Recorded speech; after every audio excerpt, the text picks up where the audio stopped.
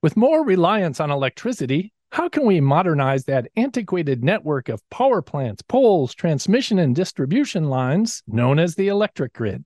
I'm Robert Colangelo, and this is a Green Sense Minute. We are seeing a lot of change happening with the grid. Customers are no longer just end users of electricity. They're increasingly becoming active participants in the grid and providing energy themselves and services to the grid.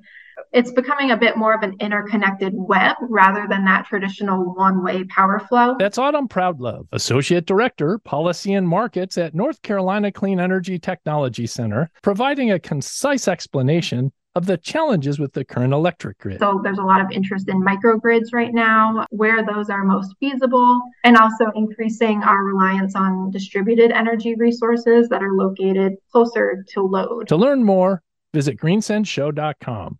I'm Robert Colangelo for News Radio 1059 WBBM.